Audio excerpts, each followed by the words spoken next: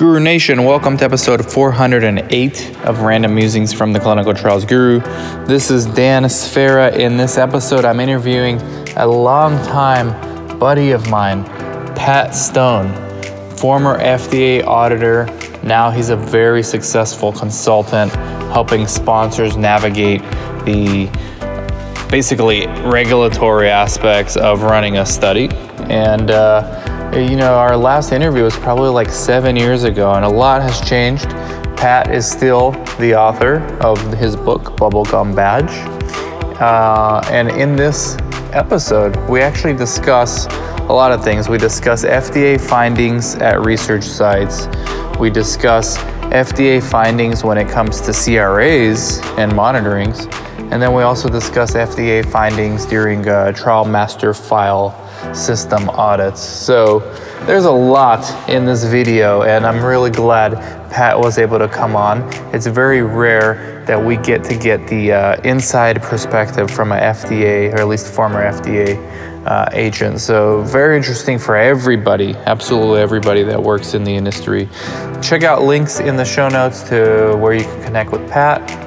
Also, links in the show notes for my CRA Academy, my CRC Academy, my Patreon channel, which is only $5 a month for digital marketing, social media, monthly mastermind. It's really good value.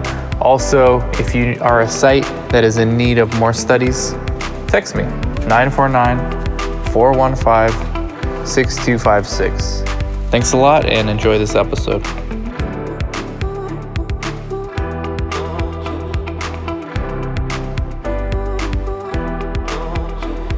Hello everybody, welcome back to another episode of Random Musings from the Clinical Trials Guru. This is Dan Sfera. I've got a long-time guest. This is like a blast from the past. It's so like nostalgic here, Pat. I remember when we made that bet of the Clippers and the Spurs like back in 2014, and I had to buy a Spurs hat and wear it. I recently donated that hat to somebody. But yeah, like I only wore it a few times because I felt bad. I spent money on it, but then I gave it to somebody who is going to use it. So like this, you wrote the book, The Bubblegum Badge. For people that don't know, Pat Stone is a former FDA auditor, author of a book called The Bubblegum Badge. I will have links underneath. You're still selling that book, right, Pat? Oh yeah, I encourage more the electronic version, but it is for sale. It will always be for sale because of the way it's your publishing story. that when that was involved. So, well, it's part of my story. It's part FDA's story in their clinical trial review process, and basically what an FDA investigator goes through during those times of being, in the trenches of FDA. Yeah, no, absolutely. So, Pat, why don't you give, for the people who haven't seen that video, why don't you give a brief overview of who you are and how you got started and all that kind of stuff? Sure. So I was an FDA investigator from 1998 until 2011. Most of that time I spent in Houston. In 2004, I started doing international inspections for bioresearch monitoring. The bulk of the work in Houston is clinical investigator site inspections. So FDA spends a lot of time going to clinic sites and reviewing all of the data, source data, data integrity, patient safety, and a bit of the review of the primary, secondary endpoints, so that the submissions can be verified. So for the better part of 13 years, I was with FDA, and now for the past 9 years, as a consultant, I have conducted many drug manufacturing audits because FDA trained me to do that. I was cross-trained in many program areas, and I would say 50% of my clients are drug manufacturing clients, and I do a lot of sterile drugs, chemotherapeutics, innovation drugs. I was part of the first 2 of the 3 gene therapy drugs approved in 2017. I was part of the teams on 2 separate drug approvals, one for the eye and one for cancer, leukemia.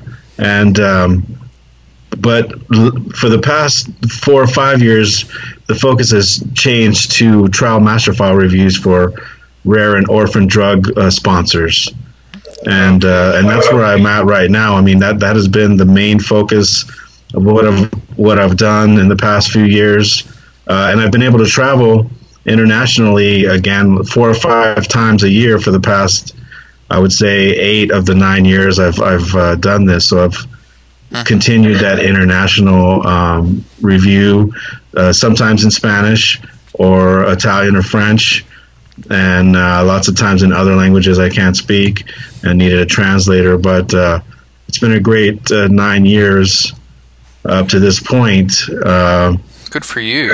And right, it all started with that book. And, you know, a lot of times clients will be like, well, what do you bring to the table? Or, you know, what have you done? And I send them that, and they're like, oh, you're going to make me do homework? And I'm like, well, you asked me what I've done, so here you go. And typically I get the job pretty much after they start even just getting into a few chapters. It's a done They're like, deal. all right, you lost me. I'm going to need your help. Help me out. And because they're rare orphan and sponsors, this is their first time to bat.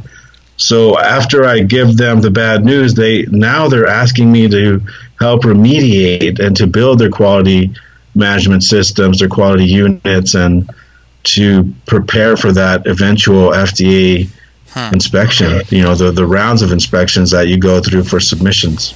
So, yeah, I want to talk about what you're currently doing for sure, because I have questions about trial master files. I mean, we can go like real inside baseball here and get real geeky, but when you were FDA auditor, you audited sites, right? You were like the auditor all the sites are afraid of that are coming. Definitely.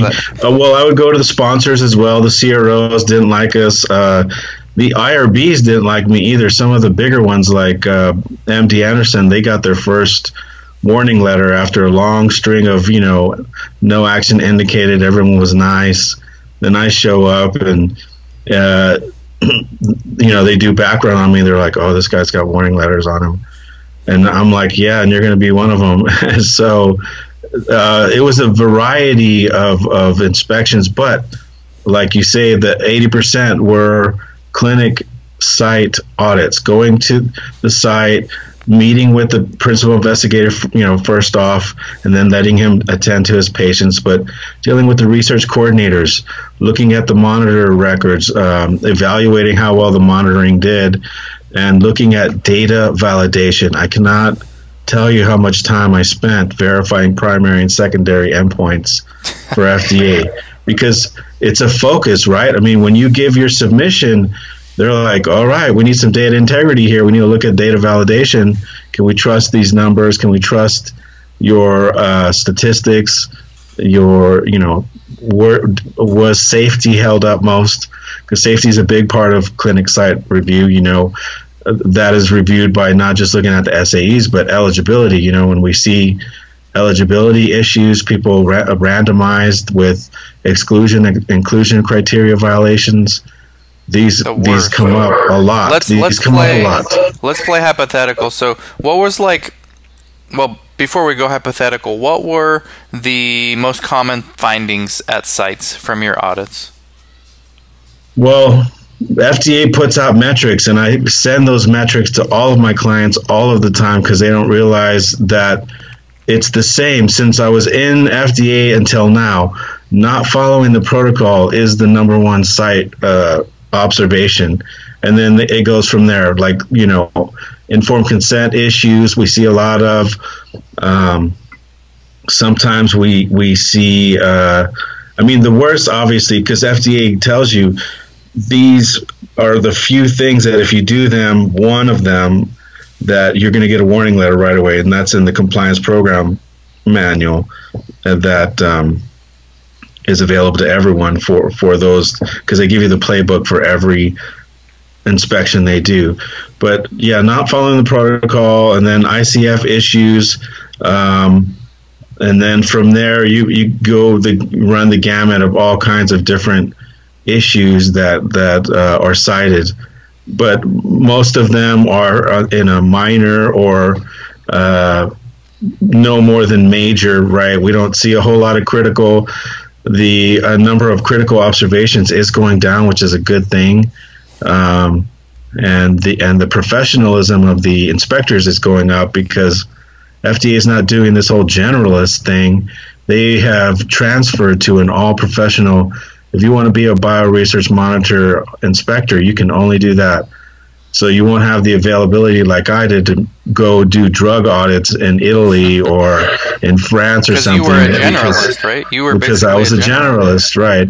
And it's harder to be a generalist. It takes longer to be proficient at your project area, right? At your program area. It becomes more difficult because you got to learn more regulations and on top, stack up on top of food, because you start with food. Just like my book, it starts with my food work, which is kind of boring and dull. But once you get through that little first part, you get into the clinical trial part, and most clinicians or people in the business, they really still, like catch things that, wow, what? This is why we do this? Oh, okay, I'm going to do this better next time. That's good, man. So, because you're a generalist, so unfortunately the FDA now is more streamlined, it seems like. So, you're typically going to specialize in one aspect of audits. But in your case, you were a generalist, and that actually helped you, I would say, kind of start your career as a independent consultant, right? That's 100% true, because what happened was when we started reviewing gene therapies at Cell and Gene Therapy Center in Houston, there, one of the first ones to do these things, the clinical inspections morphed into manufacturing audits.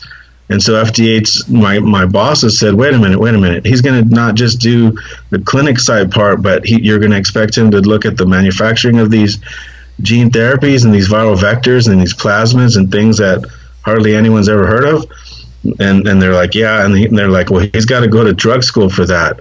So, but the good thing is that they always sent someone from the center. They sent a pharmacologist, or they sent a PhD, or somebody that knew gene therapy or cell therapy. They would come with me.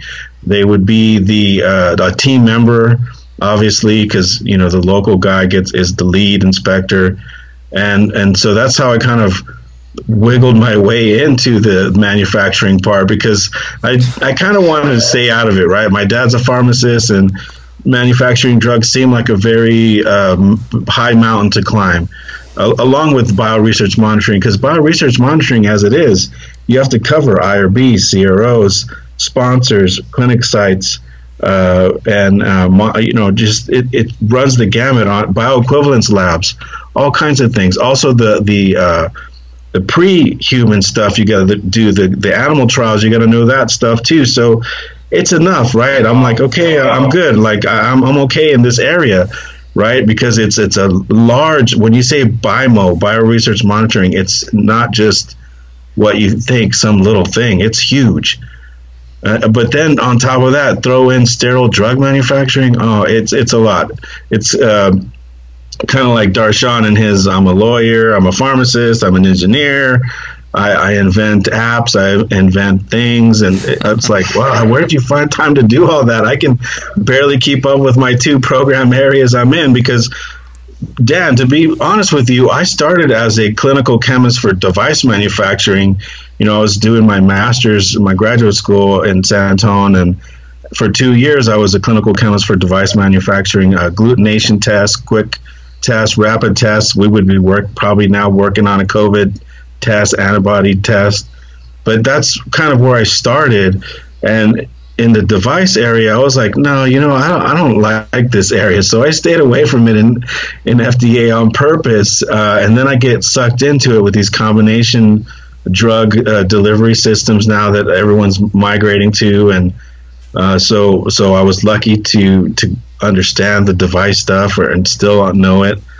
But it all came to this one part of having my business and assisting these clients get these rare diseases their first therapy. Like, before you could say, oh yeah, I assisted Pfizer or one of these bigger manufacturers, and they're going to be giving people drugs to provide their just symptom relief type stuff, like have fistfuls of stuff. Now we're talking about cures and first of kind things that are going to help individuals. A lot of these, again, are for vulnerable populations that I'm dealing with, newborns, all the way up to the elderly. But it's good that we've FDA's focus is on these more curative type, and I think we did discuss that I wanted to be involved with more curative medicine 7 years ago, that when we spoke, and that still runs true, and it's 90% of my clients that are, some of them are second, third time around. Hey, we need more. We have more pipelines. We acquired this. We need your help on that. So very few of them are just one-offs, and now I have mainly direct pharma accounts. I'm not so much getting jobs from job finders. They're whispering my names and conventions, or who I don't even know, but they'd say, oh, I got your name. They say that we need to deal with you. You're probably not going to make it. You don't. Like some of the bigger names that I've helped, one of them's named after a city. They had a supposed mesh product that was going to be the end all be all, and I said, look, guys, there's a lot of issues with your safety profiles here and what you're reporting and how you're doing it, and FDA is going to catch on pretty quick. If I caught on and I'm nobody, they have the best of the best PharmDs, MDs looking at this, it's going to be very apparent. And they were like, no thanks.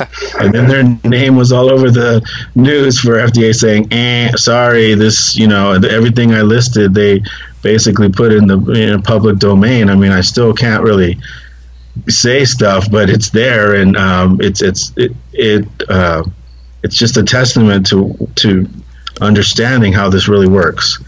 And it's been a great ride. And FDA didn't necessarily teach me TMF review, Dan. You know that when I say I looked at clinic sites, that doesn't necessarily translate into a complete trial master file review. So I've had two reviewers. They trained me, two famous reviewers. One on the statistical drug side, and another on the biologic side. And one of those reviewers, the biologic side guy, he was also a compliance manager for biologics. So he's taught me a lot. And these two guys were instrumental in showing me, how to translate what I did for 13 years looking at sites and translate that to looking at multiple sites, how to pinpoint the sites that need to be reviewed more from a reviewer perspective, and giving me templates and all these questions that need to be asked. And so I've had a lot of help, Dan. It's been a lot of help. Yeah, I remember when we met up in Santa Ana when you were out here in Orange County, like in 2014, and we were talking about your consulting. And I want to talk about the TMFs, but final thing, because I know the sites are interested. So PI oversight. Okay, when you were auditing sites, you always hear from sponsors, hey, FDA's biggest issue is PI oversight. Was this true back then? It's true now. It's true back then. So when I first interview a principal investigator and I ask, how was your investigational product accountability? Did you look at that, or did you look over that at all? And I get the white face, like, what?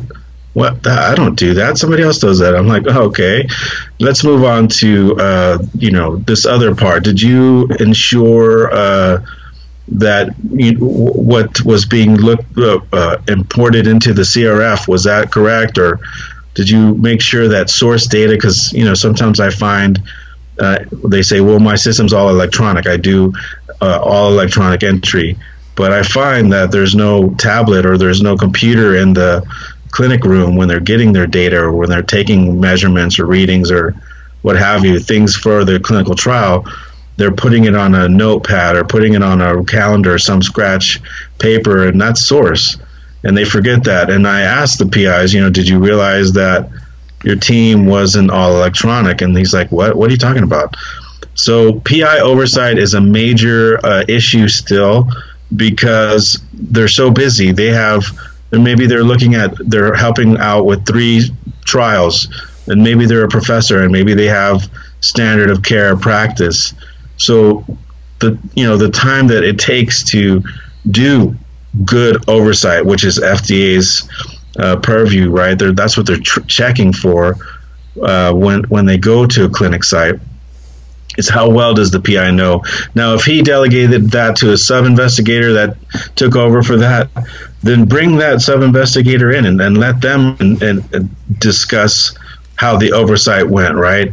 Because at least somebody did. A qualified person had the oversight and was But if you see the PI signature on a lot of the laboratories, not clinically significant, or you're looking for clues for sure in the records to back up what the principal investigator states they did. Because the main reason FDA is there is for, one, safety, right? Were all the SAEs done on time? Do you have any SUSARs, or do you have any unexpected things, or did you enroll a patient based on an exclusion criteria, and then they had an SAE based on that, and now what do we have? So there's a lot of safety triggers that we look for, and then the next thing is protocol adherence, and then the final main reason FDA is there is investigational product accountability. That's a huge thing, and I'll tell you what's another issue sites need to look for is how they're destroying product. If they're sponsors or CROs are saying, yeah, you destroy that, a lot of times that destruction or the way destruction is documented is a fail. I've been to the biggest places, biggest institutions, and they're saying, oh yeah, I threw the bottle in this chemotherapy bin, and I'm like, wait a minute, okay, you threw, can I see the bin? And they're like, yeah, it's right there. And I get a glove, I get a one of their probes, and I open the bin with the probe, and I'm like, so if I just reach in there and grab it, is it destroyed? And they're like, well, and I'm like, and this is how you did the whole thing? And they're like, yeah. I'm like, you didn't like throw the pills out, or you didn't somehow render these items inert or not usable? Nah, we just throw the bottle in there. I'm like, well, then all of these destruction documents are fraud. They're fraudulent.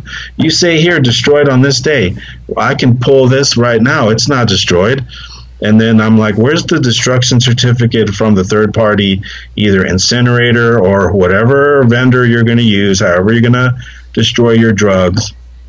And I get the white face from the PI and from the pharmacist and everyone else. Well, FDA doesn't care about that. And I'm like, you're joking with me, right? Because FDA absolutely cares about this. And there's a big difference between sent off for destruction and destroyed. I need to know what day, what time, how much. Can you tell me any of that? No. Well, then we have a problem. So these small things that seem innocuous to most or many, the sites need to look at these things and see how they're doing them, because I catch them all the time. And waivers is another thing that, unfortunately, for these rare drug orphan trials, you get these waivers, and because it's so hard to enroll, and it's a safety concern. And if the sponsor doesn't have a procedure for waivers or how to monitor waivers, medical monitor, safety, etc., you shouldn't be doing it. And most protocols say waivers are not allowed. Mm-hmm. And then you get them. I mean, tell me I'm wrong, Dan. Tell me. No, but I'm not wrong. Yeah, most studies are that way. So what about, because I want to get into TMF, but because I have questions there, but what about like when you were auditing a site as a FDA auditor and you noticed, okay, the site randomized a patient that shouldn't have been randomized, so that was inadvertent. They didn't do it on purpose, but the monitor never caught it. So does the auditor ever look at the monitor at that point, or is it just the focus is on the site? No. Okay, so as a quality assurance person, or even as FDA, because FDA does it too, if I see a trend with monitor issues, like the monitor is not catching all kinds of things, and I'm not supposed to be catching anything, like if there's data validation errors, primary endpoint issues, safety errors, and I'm catching them, I automatically know the site's out of control, the monitoring was either not present, or I look to see where there are changes in monitoring, like try to figure out, well, where did it go wrong, or where did things go off the rails, and how soon.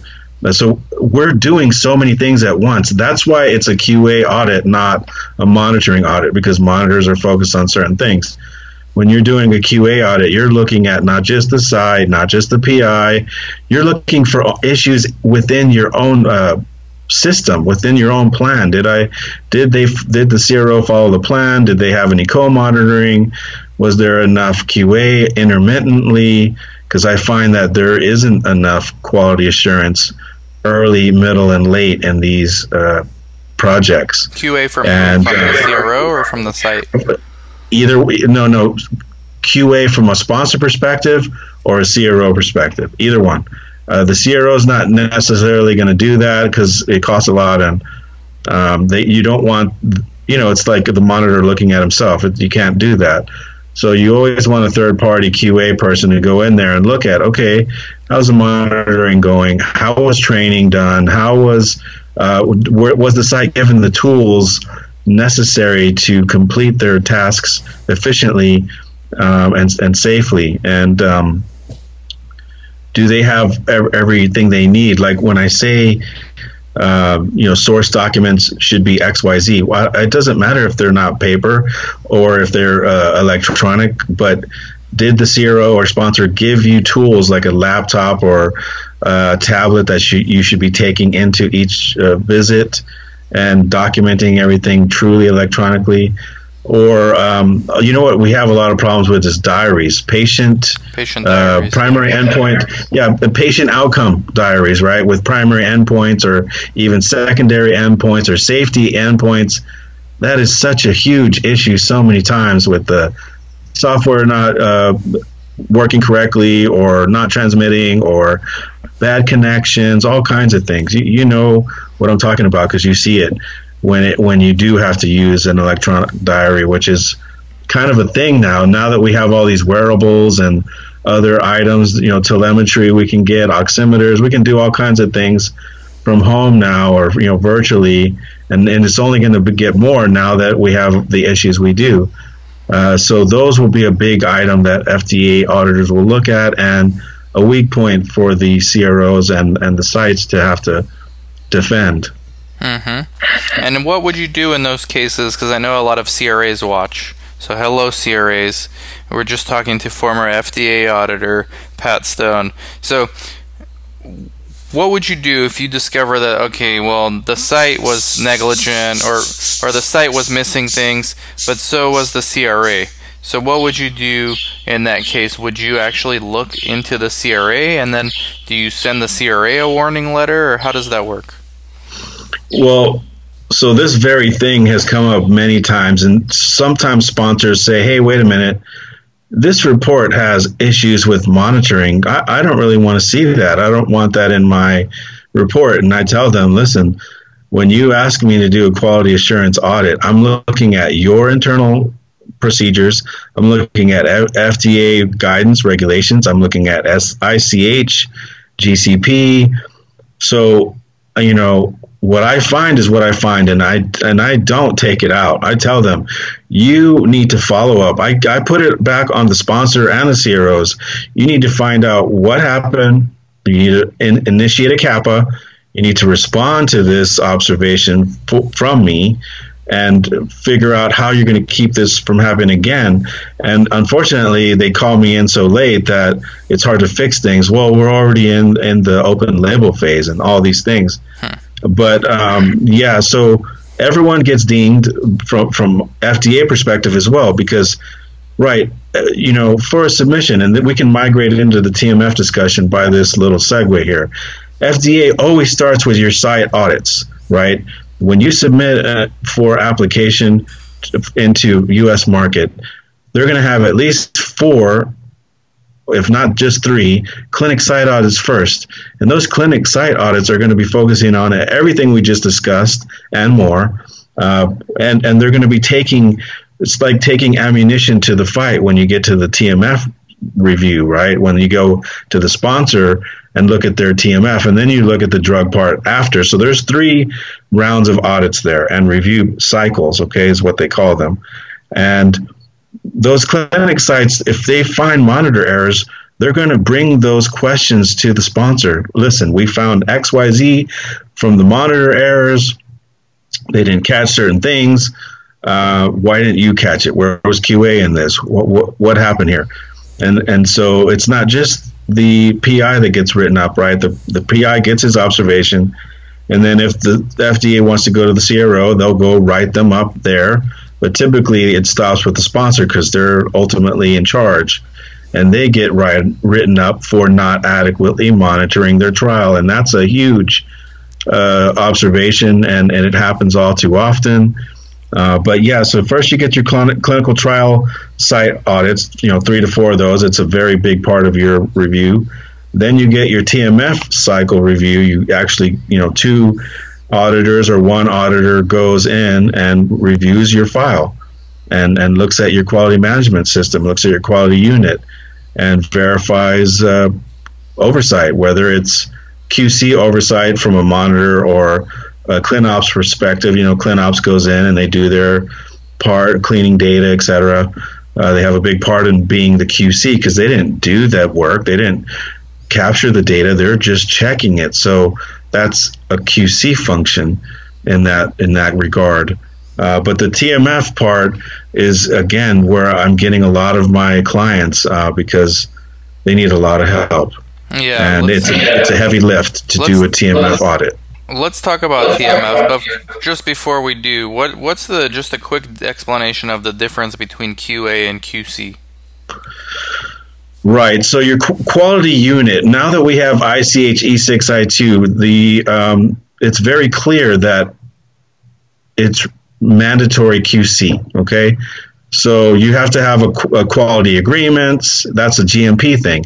So you think in GCP aspect, and we got to think now in GXP aspect, and that's where that comes from, that ICH mandate, that you have alert limits, you have action limits. When do you close out a site for not following so much? But so that's a GMP concept that comes from now the E6 R2 update. Okay, I gotcha.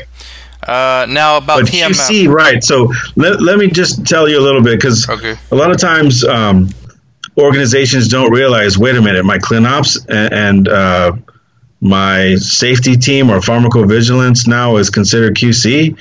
And I have to tell them, yes, they are, because they're not doing the work. You're a virtual company. Someone else did all this. You are supposed to be overseeing everything, the medical writing, the statistics, the medical monitoring. Somebody with adequate credentials, right, for medical monitoring. Obviously, you need a PharmD or you need an MD to look over that. But now when ClinOps looks at their position, they're like, well, how are we quality control? Well, you're part of oversight. You're part of ensuring that the data is clean or that any issues were resolved. So you're picking through all of the data to check it. So what would you call that? And they're like, oh, that's a quality check. Yes, you're QC.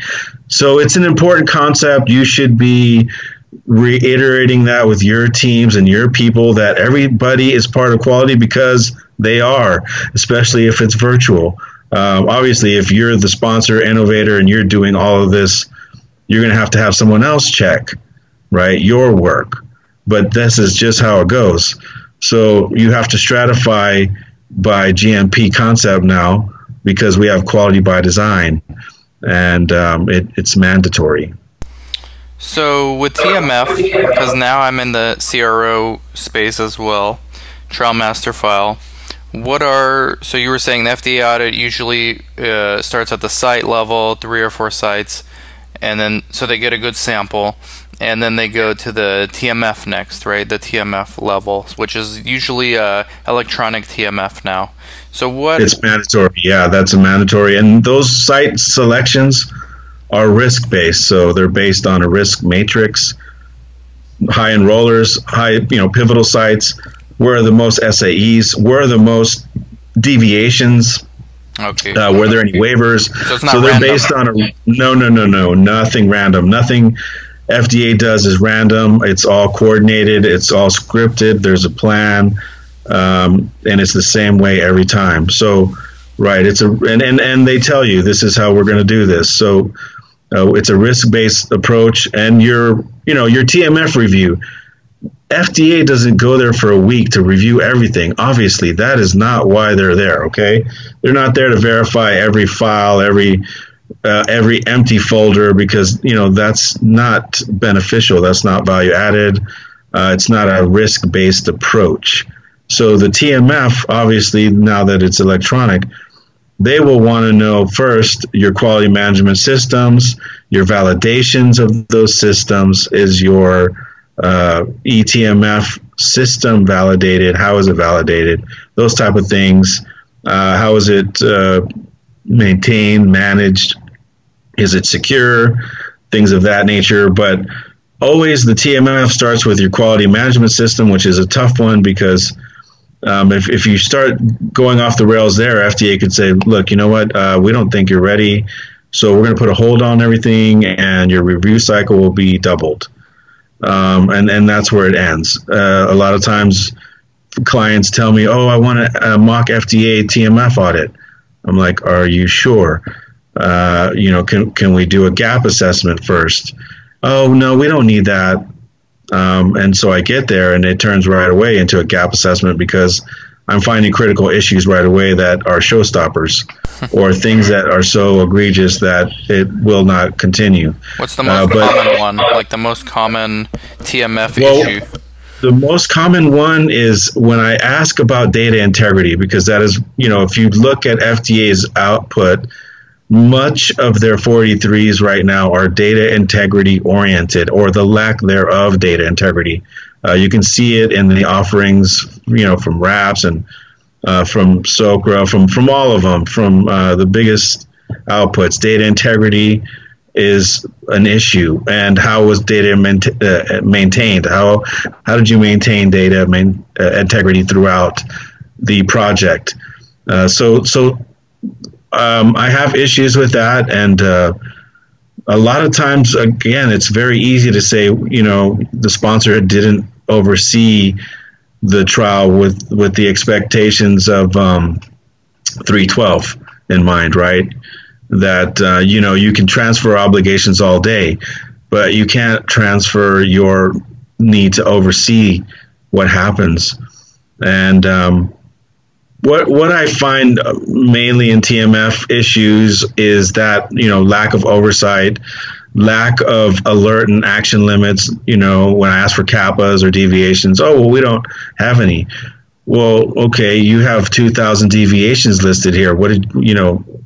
How do you not consider some of this to be kappa worthy? Whose deviation? The site deviations? The site deviations, right. You're always going off of, for the TMF audit, what am I going to ask for? Okay, I'm going to ask for, let me have all your SUSARs, let me have all your safety issues, let me have all your deviations. Your deviations are my roadmap. Let me have how much, because FDA tells you clearly, the amount of oversight and monitoring you have will equal the amount of confidence they have in your filing. So if you have very little, or if at the site they find out it was not adequate, then you're already in trouble. So they already have you. That's why they started the site, so they can see exactly how much monitoring and oversight was done early, middle, and late. Was it done all at the end when you can't fix anything? Was it meaningful? But so the roadmap is always your deviations and your CAPAs and how you remediate, because FDA really cares about how you self-remediated. You could have messed up a lot, but as long as you realize it at some point before you're filing, phase 3 is kind of where they're expecting you to really mature as a organization. You can show that progression from just using plans from the project, perspective, to actually having procedures and SOPs in place to manage those plans and to manage your project and the oversight of it. And so the TMF part is kind of simple when you boil it down to what needs to be reviewed, where the soft spots are. There always are soft spots. And, what I find now is, I get into the module 5 part of TMF, right? The CSR, the complete study report, and looking at the listings, getting into the statistical analysis. But some of my bigger issues will be with the DSMB meeting minutes or follow-ups for SUSARs. Those are more critical in nature. They're not showstoppers, but they're very important. And everyone listening should know that safety is the reason why we're in this business, and it's the reason why FDA shows up. And with safety in mind, you will succeed. And if that's your goal, if your goal is to get to market, as fast as you can, that is not safety oriented. And I have to caution a lot of my sponsors that just because you're first doesn't mean it's the best. So let's get this right. You can only hurt yourself by rushing this and extend your review cycle. And that's the goal, is to reduce your review cycle, not increase it, reduce or meet it, right? Let's just meet it. Let's just get to bat. And right now it's, where our focus is obviously on the pandemic and what's going on, but these other rare diseases and things, they don't stop. And so we continue. Pat, I can see why now. Thank you for sharing everything in this podcast episode. I can see why companies, sponsors would want to hire you now as a consultant. It's no wonder why you have become successful over the years. And it's amazing that we haven't done a video in like 7 years, maybe. I think we did a small one. I've been busy, Dan. I mean, I have been busy, international. I've been gone so much. It's been a wild ride, and that's the main reason why, is because I have been like on the grind, like you say, down there in California. So I've been up in the air. I've been able to breathe for the past 4 months, and I've taken a break and kind of evaluated, like, wow, the value isn't in running around everywhere. The value is showing up and being able to do this in a virtual manner. Now I can help my sponsors without that $12,000 business class trip fare, which is good, and I can still help them just as well. And right. That's important now. If somebody wants to get a hold of you, I'm going to have links to the book, links to the website underneath the show note. But where do they go, Pat, to get a hold of you? I'm on LinkedIn. TradestoneQA.com is my main source, and then bubblegumbadge.com is the book. I believe that I redid those websites, so those are newer. Well, the book one is, at least. And but I'm all over the place. If you just Google Patrick Stone, FDA, warning letters pop up, and wow, fraud cases pop up. The biggest cases of fraud in FDA history to date. I've never actually Googled that. Yeah, it's a weird Google. There's 3 or 4 pages to scroll through, some pictures, etc. But they're there because I have about 30 warning letters. I have 3 NDA revocations. I have a couple of disqualifications for principal investigator. So, my FDA career was fairly vast and full of flavor. And my FDA Zilla score is pretty high for 43s. I think it said 60% of the time I showed up, you were going to receive an observation. Well, it's good that you're on the private side now, Pat. Yeah, yes, sir. Welcome to this side. So yeah, thank you so much. I mean, I'm sure everybody's going to learn something from this. The sites, CRAs, sponsors, CROs, myself. We can't let 7 years go by again, man. We got to do another one this year. Maybe in a few months or, towards the end of the year. I know you've been super busy, so have I, but these are good. I think these are good for the audience out there to kind of learn, because it's very rare that you get a glimpse into the FDA perspective, right? And they don't necessarily come out and do podcasts. So thank you very much, Pat, for being out there and also now helping industry in return. Well, I appreciate your time, and next time I'll wear a jacket. But yeah, patient safety is our goal, and that's my passion and the reason why I wake up every day. So thank you. Thank you, Pat, and thank you everybody for watching and for listening, and we'll catch y'all later. Bye-bye. So hey everybody, thank you very much for listening to another episode of Random Musings from the Clinical Trials Guru. Again, if you haven't already, make sure you subscribe to this podcast. Make sure you leave a review if you could be so kind, please. And also go to theclinicaltrialsguru.com if you're interested in learning more about who I am, who some of my guests are. You can have access to some of my YouTube videos. I do a lot of videos about clinical research. So go to theclinicaltrialsguru.com, and you can also call or text me anytime, 949-415-6256. Also follow me on any social media platform. It's Dan Sfera. And you can also email me if you'd like, dan@theclinicaltrialsguru.com. Thank you very much.